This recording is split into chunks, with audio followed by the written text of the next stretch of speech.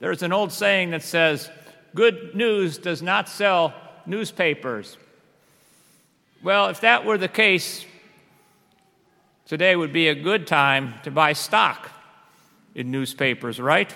Because there's so much bad news in the world today. But the truth of the matter is, this is not a good time to buy stock in newspapers because nobody's buying newspapers anymore. Why is that? Because, well, we've moved into another age. We've moved into the digital age, just like this is not a good time to buy stock in retailers, right? Because they're all going out of business as well, because we're all into this new age today. So perhaps the cliche needs to be updated a bit. Of course, the ratings in cable news are soaring because they know how to get the ratings up by stirring up a lot of controversy, and there's a lot of controversy in the news every day, and they're masters at creating it to hook us and to pull us all in. Very, very good at it. Here in our own church, we've had our own saga of lots of bad news of late. It seems to have no bottom, sadly, with the sexual abuse crisis that emerged this past summer. I know it's caused a lot of consternation. Here in our own parish, Seton Parish, I, along with our staff, we've tried to face this head on and to provide opportunities and resources to help us all move through this most difficult time. As people of faith, we know that truth, and truth alone, helps to set us free. Whether it is the news in the world or what is happening in the church, I wish to say that very boldly that any given hour on any given day, the news in the church is always more good than bad. That's because the good news in the church is the good news of Jesus Christ. That is something that we know as a people of faith. In the gospel today, Jesus returns to his hometown of Nazareth, and he proclaims, "The Spirit of the Lord is upon me because he has sent me to proclaim good news to the poor." And that is something we certainly know that Jesus did all through his ministry, reaching out to those who were on the margin, bringing them back in, healing them. And we know that Jesus has passed this mission on to his church as well. And we are a part of his church. And so we have this mission too. Jesus said in the second reading today, "You are the body of Christ." So we're called to do the same thing, to bring good news to the poor. Sometimes I think we forget that every day millions are served by the church just this way. And they are helped through the sacraments and through all of our social services. Just here at Seton Parish, every day we have our Eucharistic ministers going out, taking communion to the sick, those who cannot be with us here on Sunday morning, to be connected to the body of Christ. Throughout the week, I take communion as well to the sick, bring them the sacrament of the sick.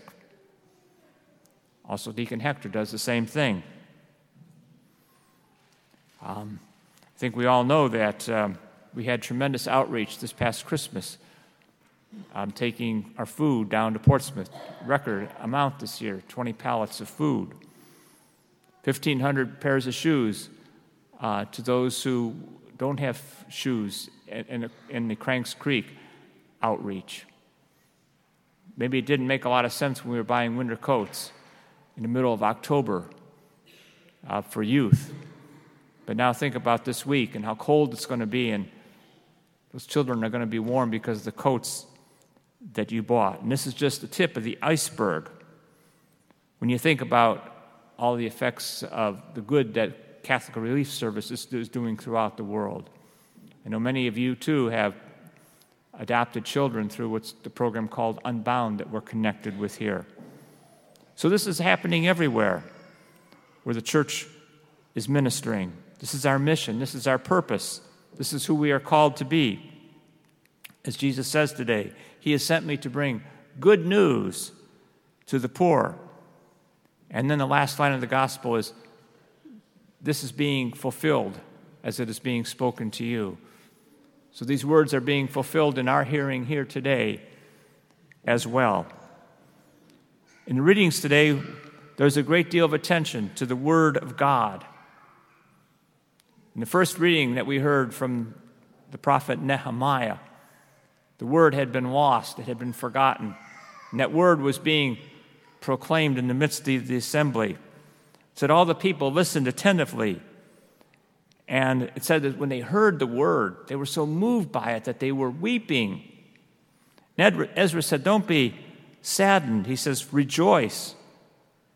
The Lord must be your strength. So this Word has great potential to move us powerfully in our lives. And so we too are called to be so attentive to this Word in our lives and to let it have that same potential to move us as it did those people when they heard it in that first reading today. So how do we let that Word move us? And how do we nourish our minds and our hearts? What do we give our attention to? What media do we listen to? What do we listen to in terms of our music? The movies that we watch, the pundits that we give attention to. How do we nourish our minds and our souls? Today we hear that what feeds our minds and hearts most is the Word of God. And Jesus, too, is reading to his people that Word. And said the people, they were wrapped in attention as they listened to Jesus. Sometimes we forget how precious that Word of God is and the power that Word has. In 1964, the Romanian government released all these political prisoners that they had. One of them, Richard Wombard, had spent 3 of 14 years in solitary confinement, and he wrote a book upon his release, and he talked about a prisoner that came into their midst who was in a body cast, and when he was brought into their midst, he had a portion of a book that was hidden within him and is under his cast. And he pulled it out when he came into his fellow prisoners, and this part of this book happened to be the Gospel of St. John. These prisoners devoured this book, and they read it, and they shared it with one another and sustained them during their confinement. This reminds us of how important the Word of God is. Origen, 3rd century father of the church, says, "You receive the body of Christ with special care and reverence, lest the smallest crumb of the consecrated gift fall to the floor. You should receive the Word of God with equal care and reverence, lest the smallest word of it fall to the floor and be lost." St. Gregory wrote, "The Bible is a love letter sent by God to his people in which we can perceive the heart of God." St. Jerome wrote, "Ignorance of Scriptures is ignorance of Christ."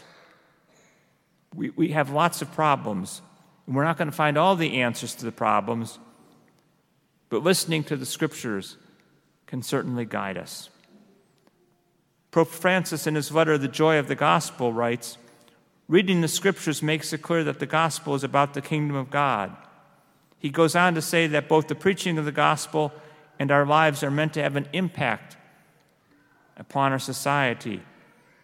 So what we do here is meant to create this impact. As Jesus says today, to proclaim good news to the poor. And we know that when we do this, their lives will be different. They will know that they are loved, respected, and always welcomed.